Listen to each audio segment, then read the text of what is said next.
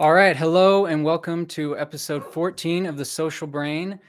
Today we're talking about rewiring your brain with neuroplasticity. I'm Andrew Cooper Sansone. I run the channel, I almost said The Social Brain, but no, I run the Sense of Mind. And this is my co-host, Taylor Guthrie. And I'm going to hand it off to him while I tell my dogs to stop barking for just a second. Sorry.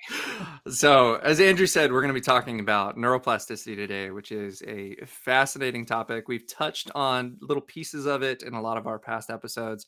But today we're really going to kind of give a bird's eye view of what neuroplasticity is, how to really engage it in your life. And I wanted to start with there's this really beautiful metaphor that I've heard before about neuroplasticity and about really how hard it is to change. And that's something I really want to highlight in this episode is that change is possible, but it's hard, right? And so think about neuroplasticity as a building process, like you're building a path through the woods, right? Now take any of your bad habits. It can be sleeping in, drinking too much coffee, doing cocaine, right? Every time you engage in one of these bad habits, one of these behaviors, you're putting in work on that path. You're cutting the weeds back, you're stamping down the ground and making it even until eventually, after you've done these bad habits so many times, you've gone through and you've actually paved that path. And now when you walk it, it's effortless, right? You don't have to think about where you're stepping. You don't have to think about where you're going. You just walk that path and it's easy, right? But one day you wake up and you decide that you want to change. You don't like where this path is leading you anymore. But you now have to step off of this really nice paved path that you just made and you have to make a new path. And the new one's going to be a lot harder to build than the old one, right? It's uphill. It's through a bunch of undergrowth in the forest, right? But you got your New Year's resolution. You go out that first day. You're ready for change. You got your machete. You're chopping stuff down, right? You're so excited about it. Uh, but you realize that you have to wake up every morning at 5 o'clock in the morning to go to the gym, to meditate, to start eating healthy, right? It takes effort, it takes determination. You have to continually put work in on building that new path, of climbing that hill, cutting things back.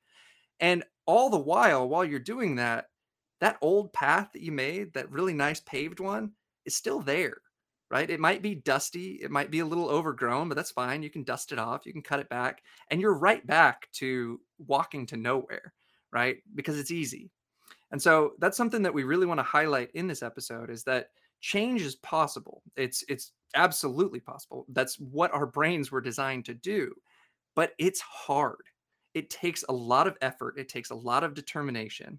And you have to realize that, I mean, this is what, when you think about addiction, the reason why there's always the potential for relapse is because those old ways of doing things, those old habits, those old paths that you've already created are always still there.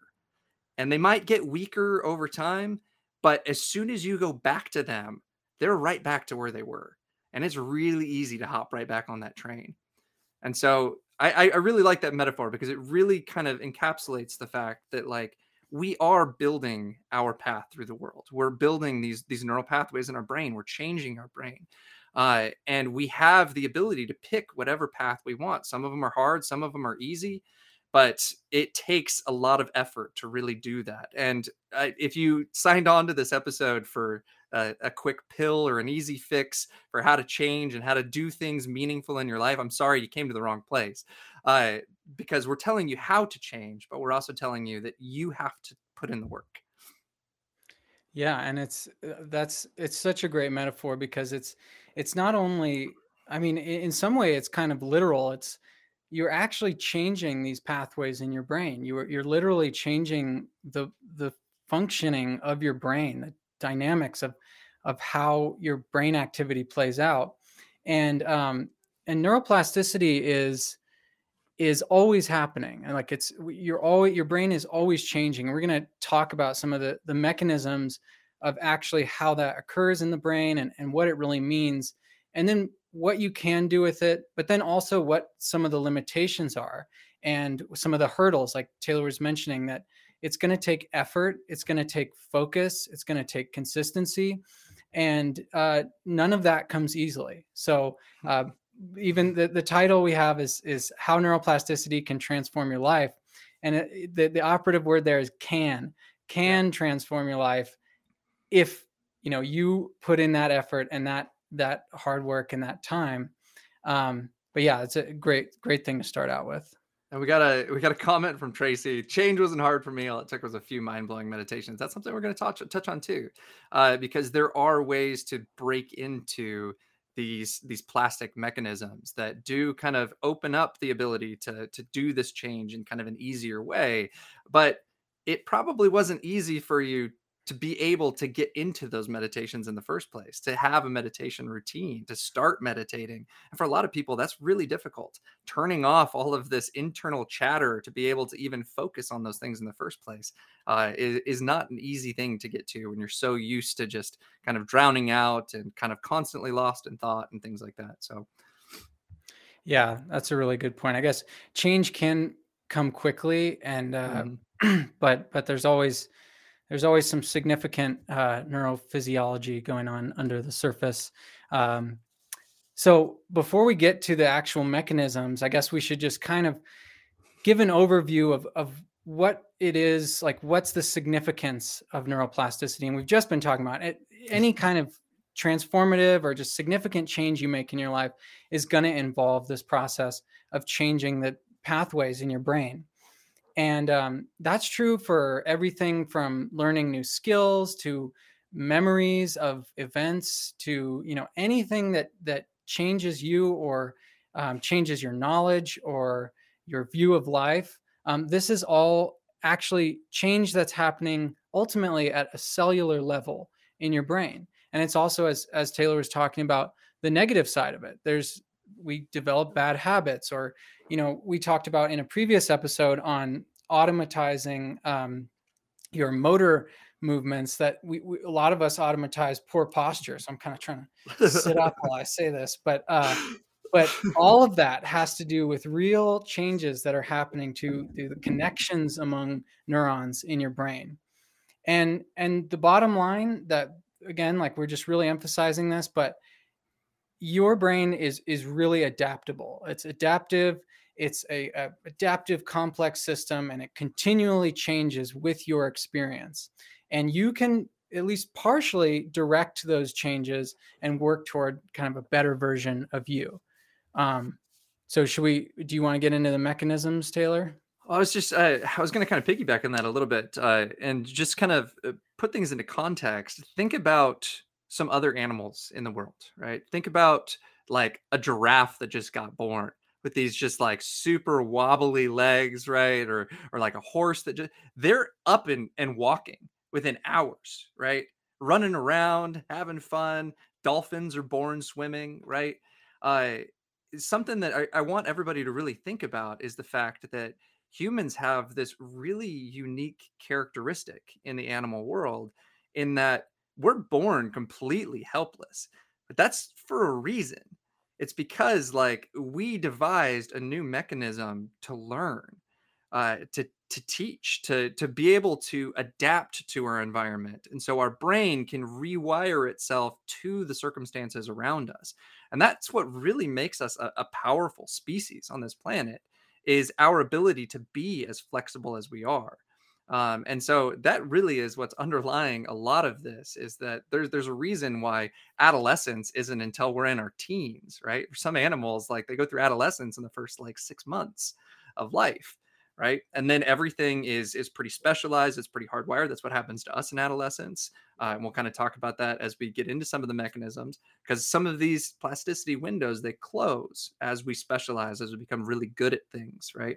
But I guess, yeah, we can kind of jump into some of those mechanisms Yeah, because, what just one more point about yeah, that, that it is such a great point that we have to kind of wire ourselves, or our brains have to wire themselves to the environments that we yeah, find ourselves growing up in and living in.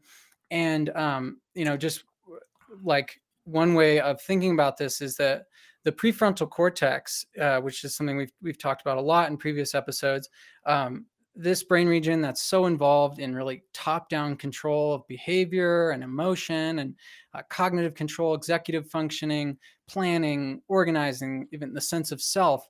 These are really center on the prefrontal cortex, and this brain region is really hyperplastic, especially throughout our youth and into maybe our 20s, our earlier mid, maybe late 20s. But it's not fully developed, and it's still wiring itself to the environment. And one idea about why that is that as humans, we're such a cultural species, and we have to be able to kind of wire ourselves to the cultural norms and mores of the society and the families that we live in. So just kind of another big picture idea to Yeah. think about with And not plasticity. even just this. I mean, you're touching on some of my favorite ideas. So I mean, like identity and all. So, and we're not just wiring ourselves just like a broad idea of culture, right? We then, after adolescence, go into the workforce, right? Like, what other animal has like different specializations?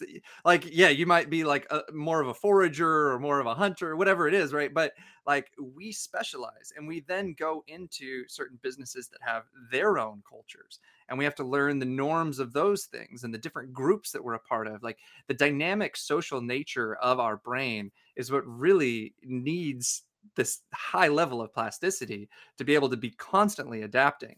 And like Andrew said, like, this stays open for a long time. Like, a frontal lobe is by far the most plastic part of the brain, and it's also, as we'll talk later, one of the reasons why it's the most vulnerable to damage, because there is kind of a negative side to plasticity. So I think we can kind of jump into some of these mechanisms, because this is all happening at the cellular level, right? This is the cells actually changing themselves. I love David Eagleman's version of this. He's like one of my favorite like popular neuroscience guys, but and the work that he does is fascinating. But he talks about the brain as not being like hardware or like software. It's liveware.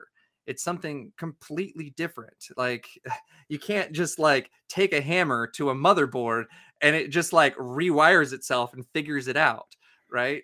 uh and that's what's really fascinating about this ability that our neurons have to, when they recognize that something's working well, and this is kind of a global property, when like we as our mind, when we recognize, when we feel reward, when we see that something's working and we continue to do that thing, we're firing those same synapses over and over and over again. And when we do that, they literally start to grow together. They start to form new dendrites, which are kind of the receivers of this information. They start to pump themselves full of more receptors so they can boost the signal that they're getting. There's tons of these, just like, uh, I mean, it's an entire society in its own, these little cells. And they recognize that like something here is important, and I need to make it more accessible. Yeah, and like that's the basic idea, and probably a lot of people listening to this have heard the saying that goes, neurons that fire together wire together, and maybe also the like addendum to that, that neurons out of sync lose their link. And that's just a really simple kind of rule of thumb about how this works, how neuroplasticity actually works at the level of the cell. Um, it's a little bit complicated, because when neurons are actually, when they're actually in contact with each other, that's when they're really wiring together. But there's also this idea of functional connectivity, where you have kind of long chains of neurons and networks that become more tightly linked in their function through this repeated use. But it's not necessarily that every single neuron is wiring up to every other neuron in that network. But still, the basic cellular mechanism can pretty accurately be described as uh, neurons that fire together, wire together. And then And the yeah, other, go ahead. oh, No, go no, no, ahead. go ahead. I was just going to say the other side of that, the like where they lose their link because they're Mhm. out of sync.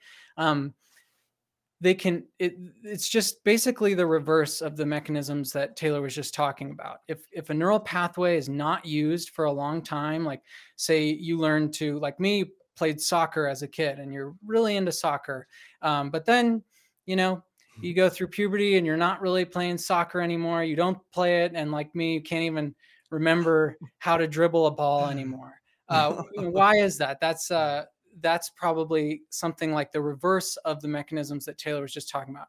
Losing dendrites, or perhaps dendritic spines, a little bit more technical term, but Mhm. regardless, like these neurons are less tightly linked together because of that non-use.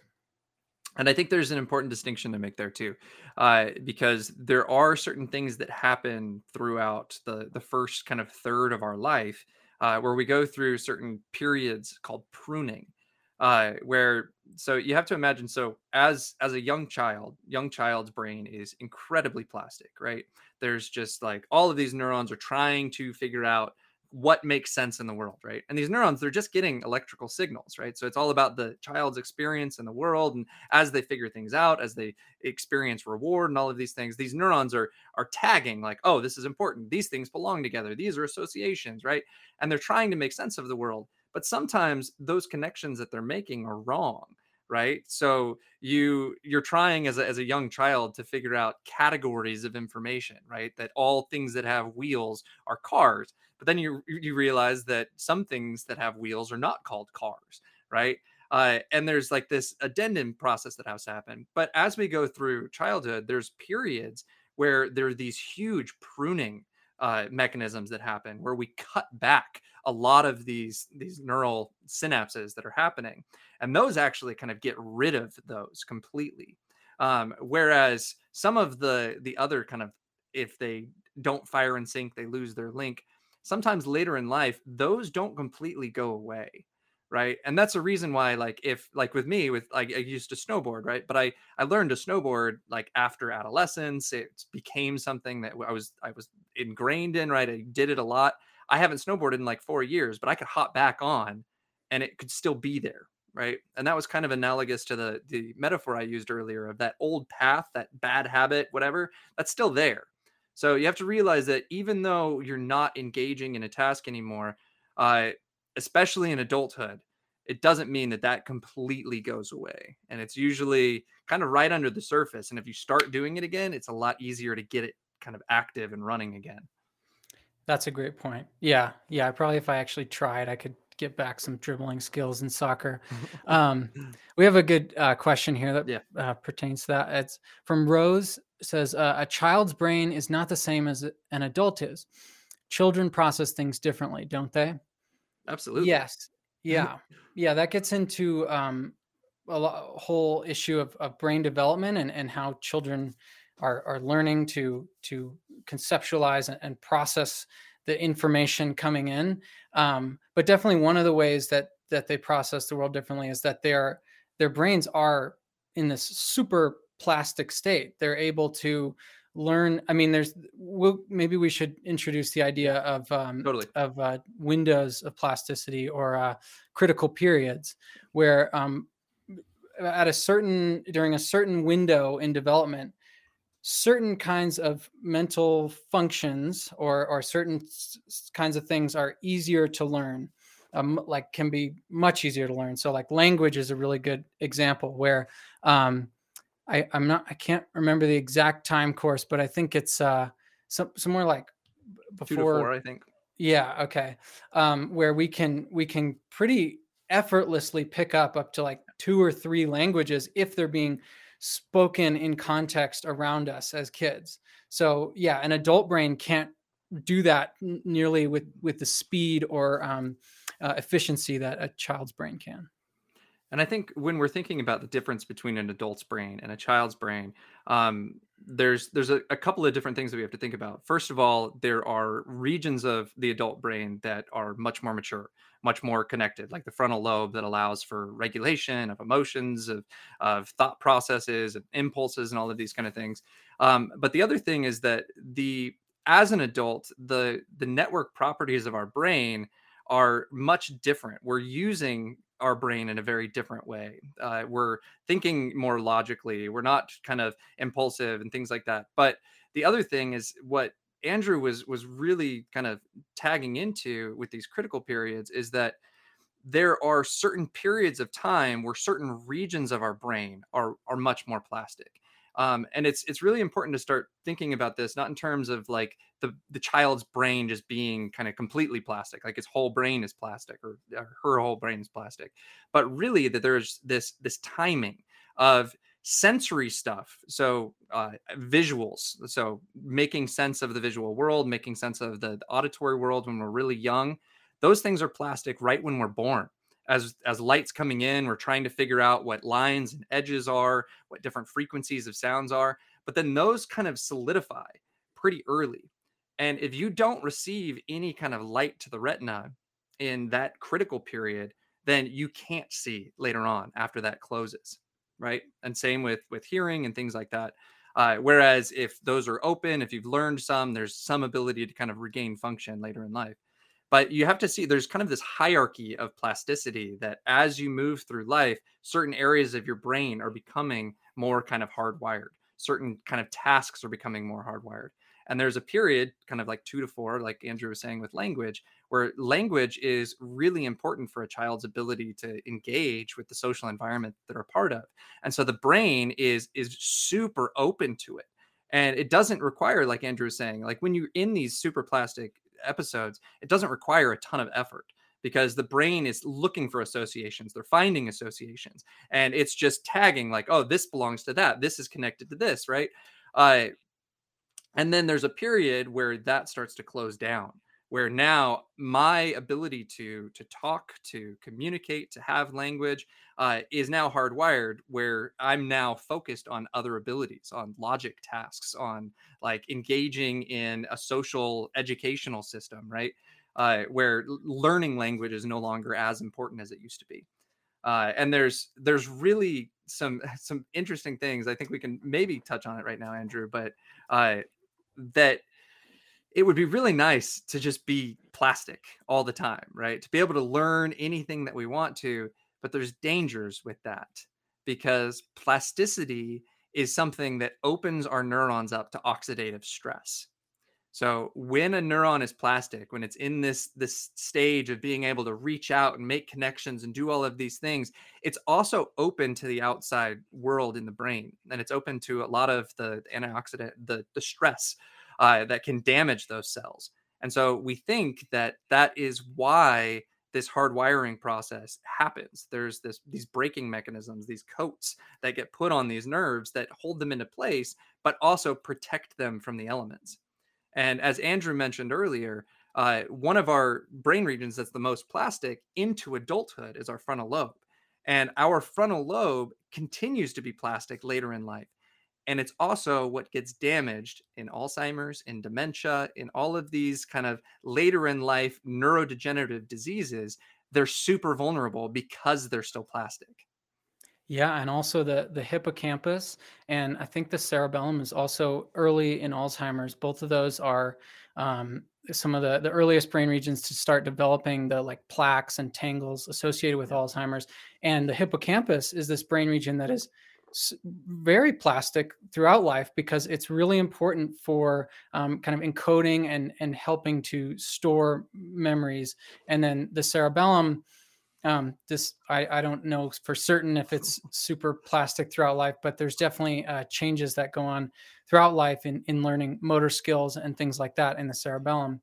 That's a really great point. I don't want to get too far off that, but we have a couple Yeah, yeah. questions in the chat that kind of relate to that. First, just Rose following up saying, I grew up speaking a different language as a child, but now as an adult, I'm no longer fluent in my birth language. That's really interesting. That's pretty Yep. common, I think, of people who initially maybe grew up in one country. Or I have a friend actually who was kind of raised by like a care or a what am I trying to think, like a nanny, A but she nanny. spoke Yeah. Spanish, and so his first language was Spanish. But of course, he's grown up in California, and then he grows up and now he can kind of speak Spanish, but that was his first language growing up, really, because she was like the main person that he was around all the time. So yeah, definitely an interesting thing there. Although I bet if you, Rose, were to go back and try to learn that language, you could probably learn it faster than the average person. I don't know for But a sure. lot of it probably because it was before adolescence, and you weren't using it through adolescence as you were kind of becoming a specialized individual. That's what adolescence is about specializing. As you go out into the world and you form this identity and who you are, there's major pruning events that happen around that get rid of a lot of the stuff that's not specifically tied to that. And so that's why a lot of the stuff that you learn before adolescence that you don't continually use, it's not part of your kind of specialization identity process, those tend to get kind of pruned off. That's a great point. And then one other question from Bruce, talking about muscle memory. Could it be that muscle memory is used subconsciously, so those paths aren't totally unused? Kind of referring to why we don't necessarily forget, like I was talking about with dribbling a soccer Mhm. ball. Uh, Maybe I don't know. Do you have anything about that, Taylor?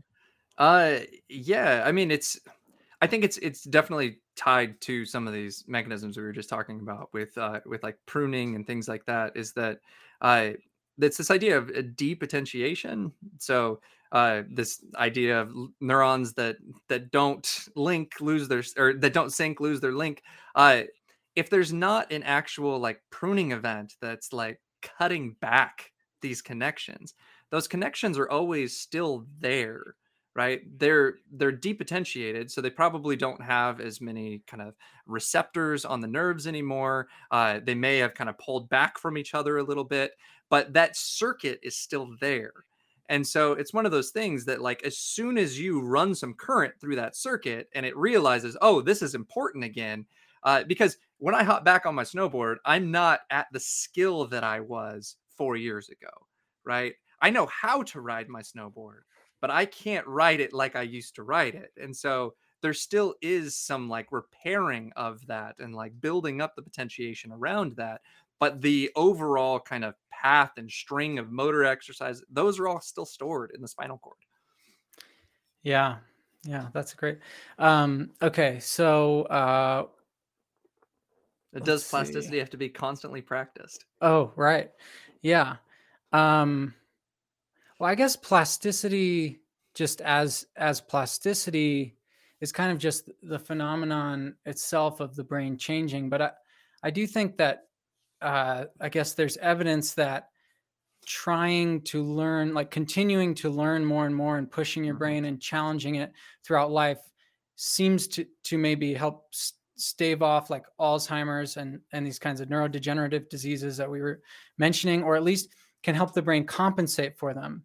There's this really Yeah. interesting study that was done a while back. I think Andrew Newberg, who I've interviewed on Sense of Mind before, he studies spirituality in the brain and how these nuns, who were, I think they were Franciscan nuns, and they had basically they had done a lot of both cognitive and physical like work throughout their life of um, like yoga and a bunch of different, Prayer, yeah, meditation. prayer, meditation, these Yeah. things that are really engaging the brain and all these different kinds of circuits. And one interesting thing about that was a lot of some of these nuns, pretty much all of them were functioning at a normal level. Like they weren't showing any signs of neurodegenerative disease or anything like that. Um, but their brains, when they were autopsied after they died, I think they showed signs of Alzheimer's, Yeah. or at least some of them did, but they didn't actually have the behavioral or cognitive symptoms associated with it. So I think there's a lot to be said for the brain's ability to compensate for losses that might occur throughout life.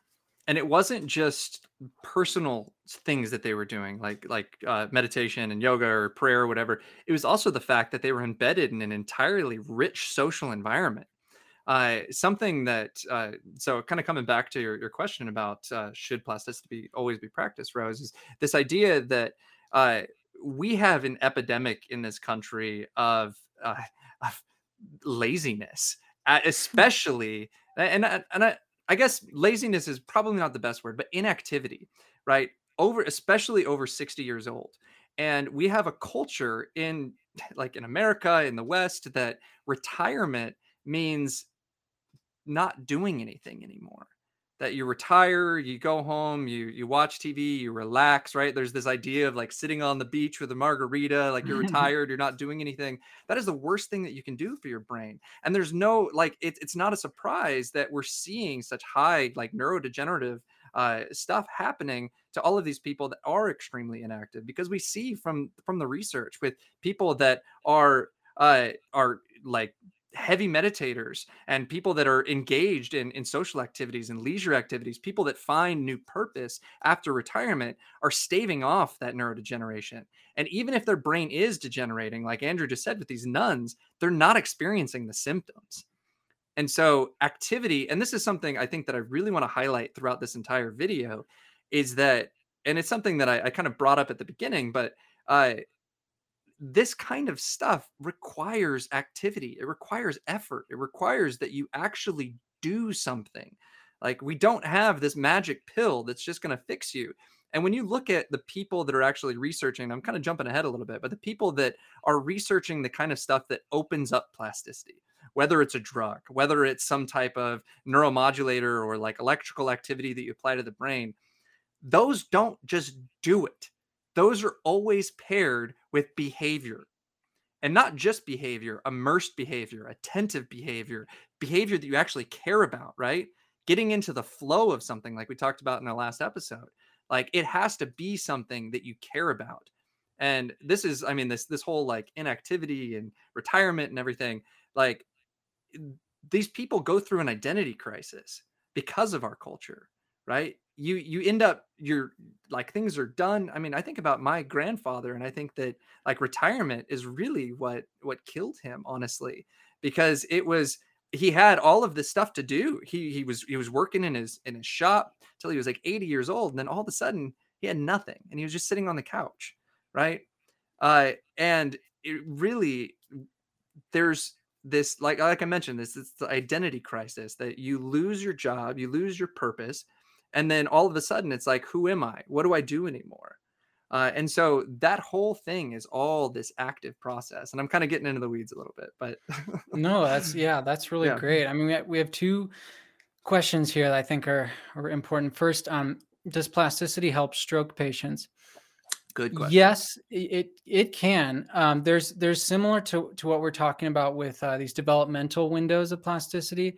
There seems to be like a window of plasticity where the brain is most likely to kind of fully recover or mostly recover its function after a stroke, and depending on how severe that stroke was.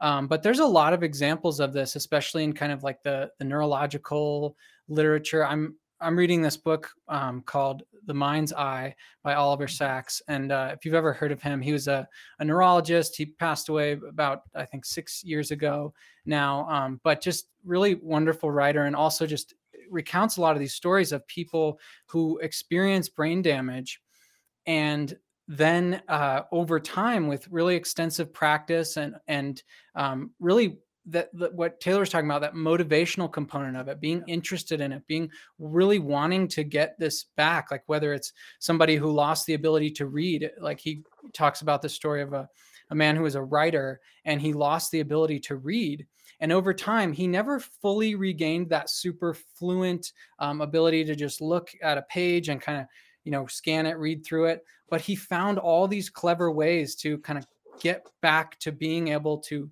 read more and more effectively over time. So I think that's, especially with brain damage, I think it's better to think about it like, it's maybe possible to regain that function, but it may also just be getting better and better at compensating for that lost function. And there's also there's some really interesting work being done by John Krakauer. I think he's at John Hopkins. We talked about him on our motor learning episode, but he talks a lot about there being these windows of plasticity after brain damage, and the brain damage itself opens up what they think is, it's opening up repair processes.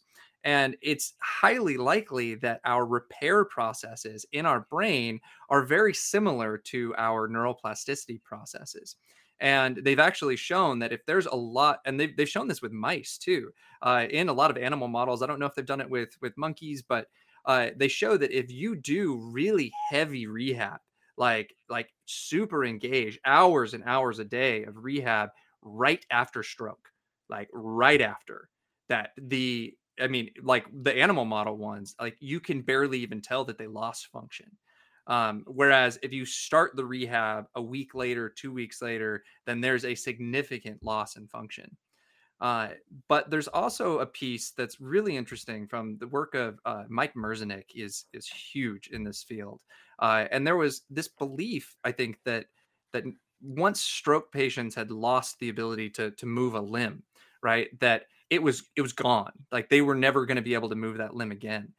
And they came in with this thing called restriction therapy, which blew my mind. Fascinating. What they did was they put the good arm in a sling. So they weren't able to use their good arm at all. And out of necessity, from just having to go through their daily routine, feed themselves, they were forcing themselves to have to move the arm that wasn't working. And these people retained, I mean, achieved a level of movement in that arm that's remarkable, from not being able to even move a finger to being able to like grasp things and bring things to their mouth. And it shows, I think, the power of necessity. So there's this great like video that you can look up of the bipedal dog. This dog that has two legs, and it learned how to walk like a bipedal human. It just Yeah. like walks around, right? And It's back legs, if people are it wondering. yeah. Yeah. Yeah. It wasn't doing handstands, Yeah. uh but it shows that living things are motivated, right? And that sets us apart from machines. We have goals, we have intentions, right? And a lot of the times when you get all the way back to Maslow's hierarchy and you get down to the bottom, when you have to survive, that's what really drives these innovative plastic mechanisms. And it's something that's really interesting to think about, because if you're thinking about change, we had this question earlier from Ivan about anxiety disorders and whether or not like anxious behaviors become kind of hardwired and automatized. Yes, they do. Absolutely, they do. And there's a ton of people that might be watching this, that might be trying to change, that are trying to get away from some of these kind of anxious behaviors or things like that. And it requires so much necessity. You have to convince yourself that this other road is the one that you want to start building. This other path is the one that you want to start building. And you have to realize that your brain is trying to be efficient, right? That when that dog had two legs, it had to change. It had to go find food. But if you have the option to do something that's easier, to do something that's familiar, your brain is going to go there because it's easy. It doesn't require a lot of energy. It doesn't require a lot of effort, right? Yeah, but that should not be misconstrued as saying that you can't change those pathways. On Ivan's question, like it's yeah, the pathways may stay there, but you Yeah. can, as Taylor's saying, build these new pathways, change your brain's kind of reactivity.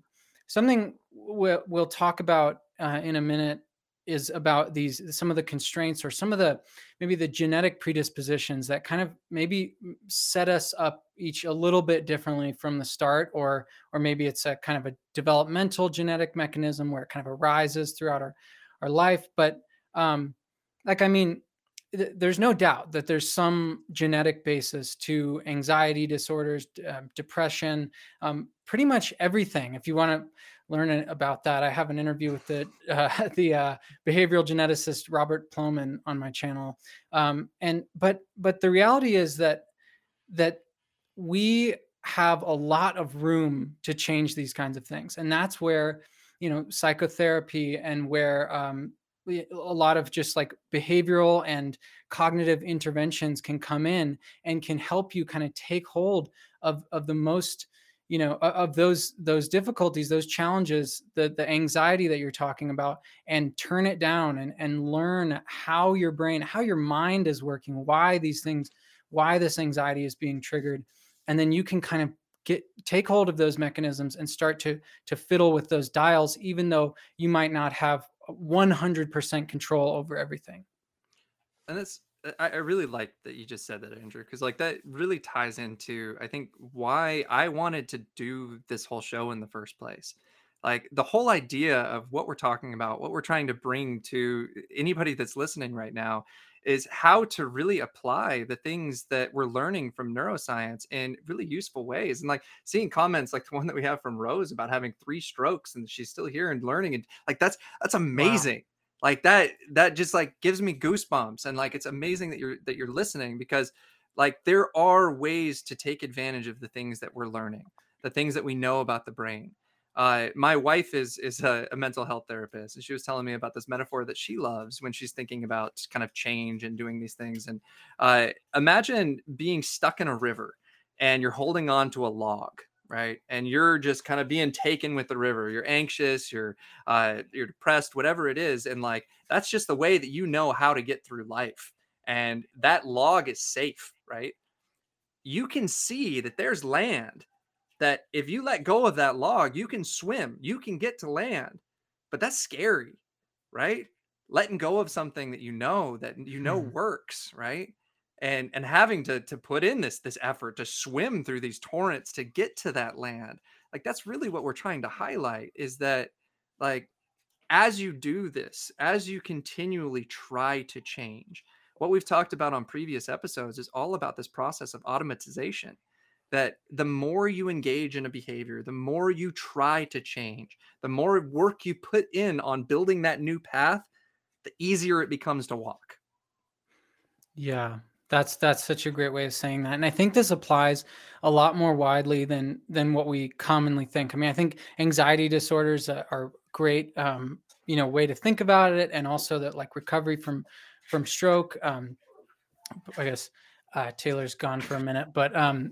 the thing I know, the thing I want to say is that there's also we've done it. We talked about we had an episode on pain, on chronic pain, and a lot of the kind of interventions that are being used for chronic pain now are really focused on these neuroplastic mechanisms, on changing your brain's relationship with pain, your kind of emotional reaction to pain, and slowly kind of shrinking that pain experience over time.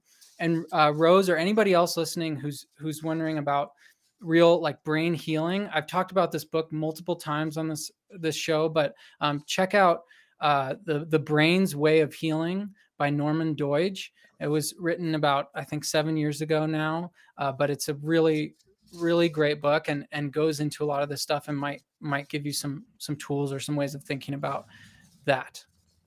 Yeah, and a lot of really interesting case studies that have really kind of blown open our conceptualization of what this stuff was. Because you really have to think about our like neuroplasticity is this this just kind of word that gets thrown around all the time now, and it's really popular to think, but it wasn't like 100 years ago. We didn't think that this was possible in adulthood.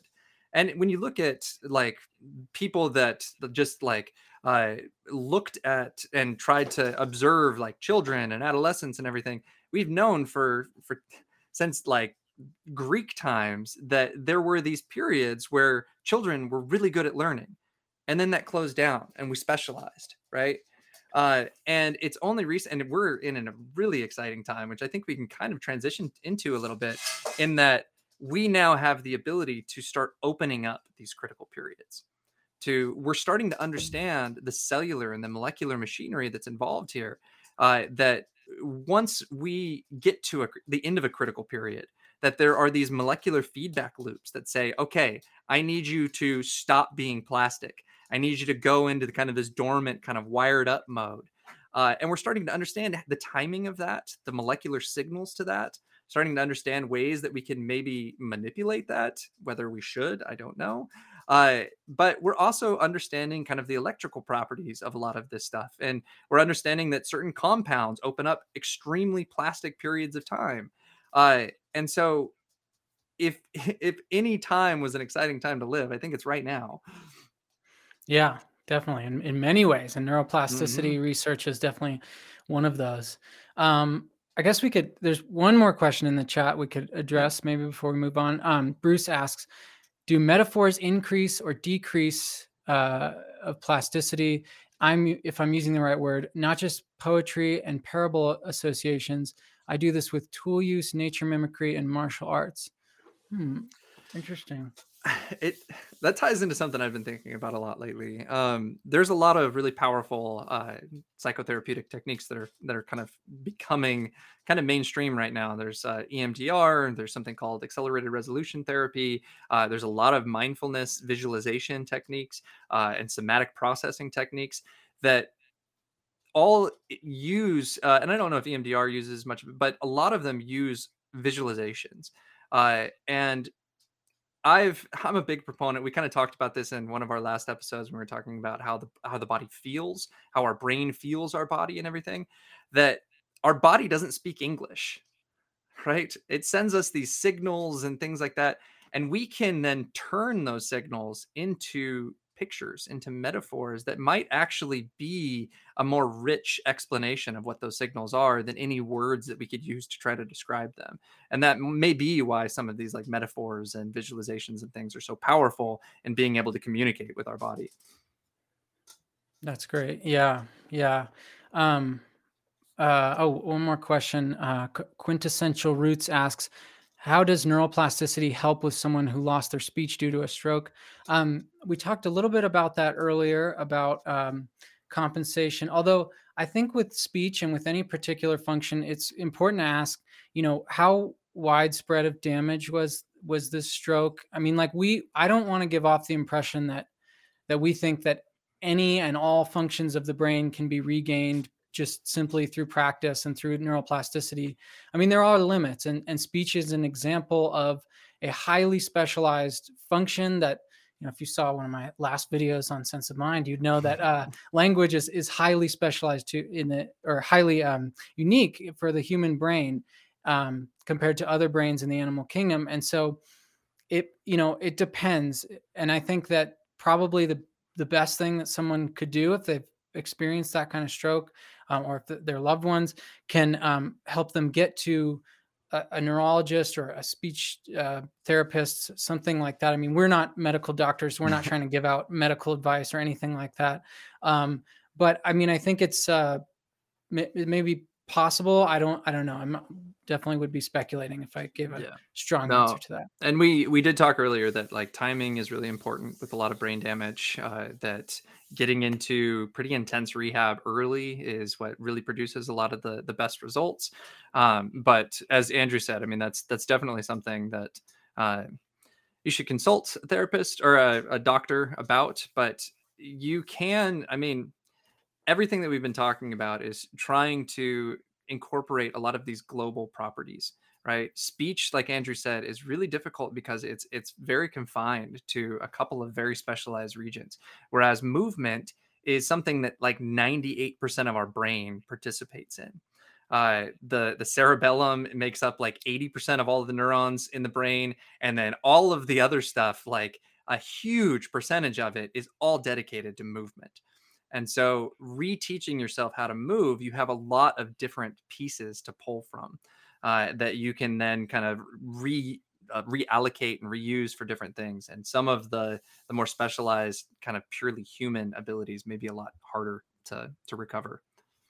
Yeah, yeah, and yeah, I think again, just emphasizing that sometimes it's not necessarily recovery, but compensation. Yeah. Like, speech in particular, I'm not really sure, but I was talking earlier about this case of this guy who had a stroke that affected his uh, brain region involved in reading, and was able to compensate for that, but never maybe fully regained that kind of fluid reading that we're all used to.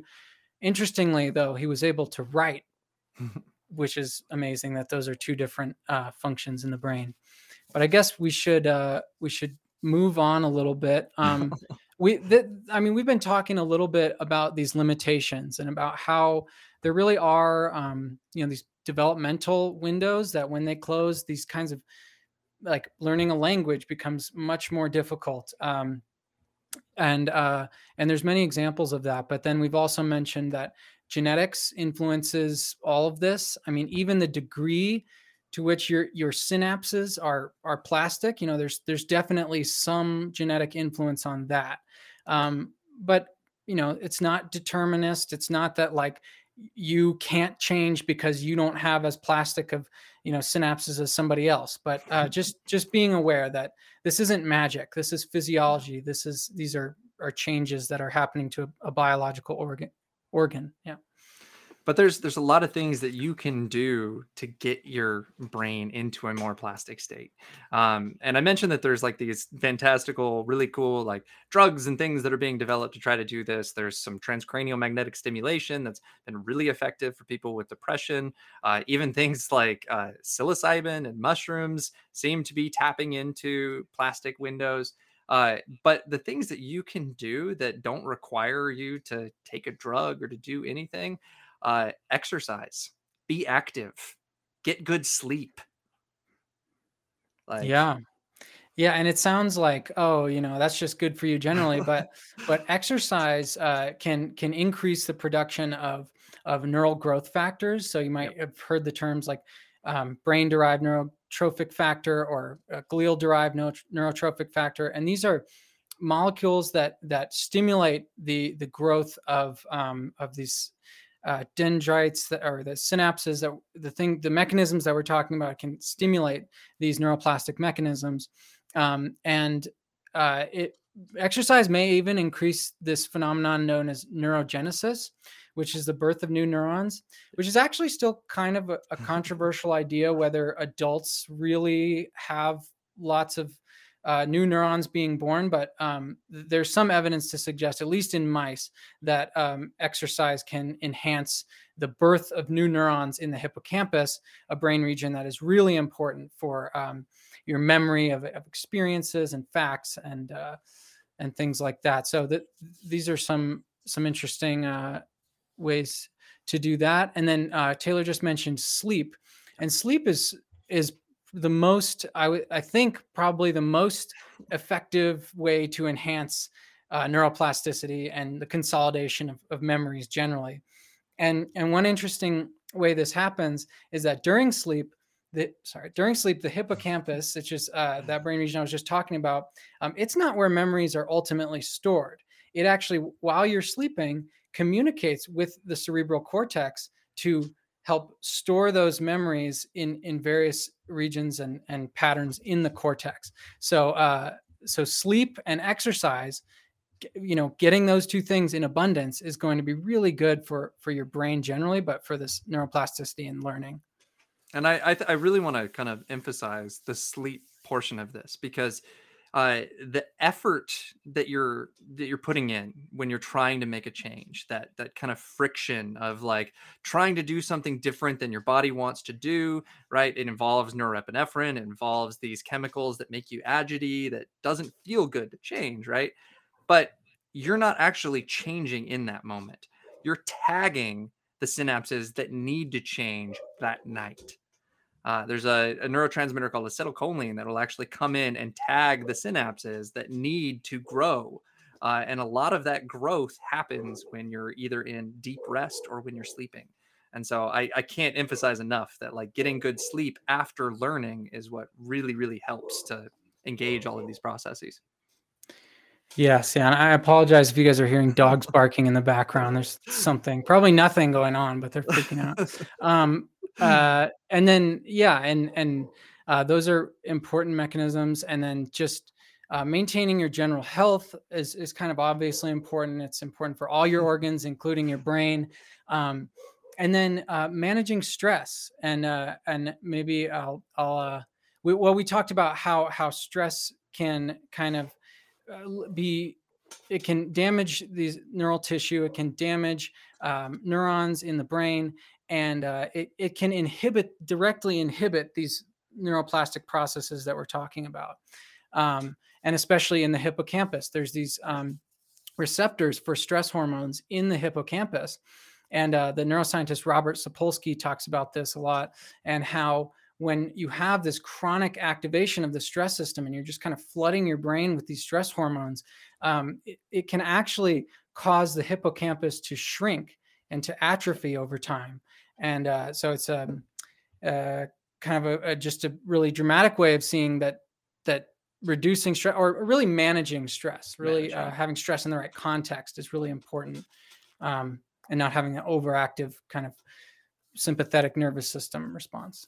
No, I actually did my master's in the emotional effects on memory, and yeah, Andrew is absolutely correct. There's these glucocorticoid receptors on the hippocampus that, when you're in a highly stressful situation, you're not laying down contextual memories, and this makes sense in the context of PTSD, because when your hippocampus is shut down, your hippocampus is responsible for binding things that are happening to context. And so, a lot of the times, when you're in a very traumatic event, the context is not being saved with what happened. And context is how we retrieve memories. Oftentimes, we think about, like, okay, what happened on my 31st birthday? That's the context, right? That allows us to go in and find that memory. But a lot of the times with PTSD, these memories are saved in different ways that aren't really accessible through just thinking about them, thinking about the context, and instead they're triggered by the fan spinning, and it's like a helicopter blade or whatever it is, and it floods you with a lot of those emotions that are tied to that trigger. There's some fascinating papers that I read that were kind of tied to like the different ways our body stores memories, but maybe a topic for a different episode. So, All um, fascinating. yeah, but I think we're kind of wrapping up at the end here, and I think one of the things I really want to highlight that has been kind of a theme through this whole episode, is that there's probably a lot of people listening that are really wanting to find a way to change something meaningful in their lives, and to really find any kind of avenue to do that. And what we really want to highlight is that it's in you, and it's the belief that that's possible that really is what allows you to do that. If you go back to the metaphor at the beginning of the episode, you really have to think about the only way that you are going to continuously hike up that mountain and cut back that brush and build that new really hard path is if you know that there's something good at the end, that the view at that top of the mountain is better than any view that you'll ever see, right? And that path that you've made with all your bad habits, with your addictions, whatever it may be, that path is going nowhere, right? And you know it is. You walk it, there's nothing at the end of it anymore. There might have been something rewarding at the beginning when you were walking that path, but you've depleted that, right? It's not there anymore.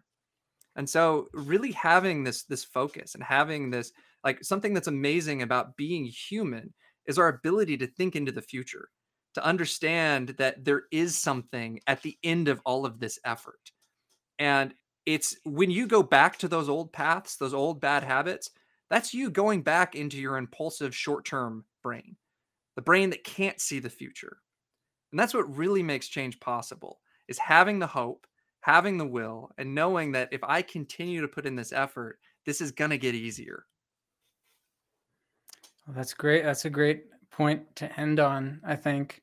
Um, well, yeah, I guess we'll just address this last question from Bruce about the guy with who lost his reading ability but can write. I'll just say that just has to do with the kind of the architecture of language processing in the human brain, and where there are separate information processing streams for production and for comprehension of language. So I can put some resources in the description of this video if you're interested in that.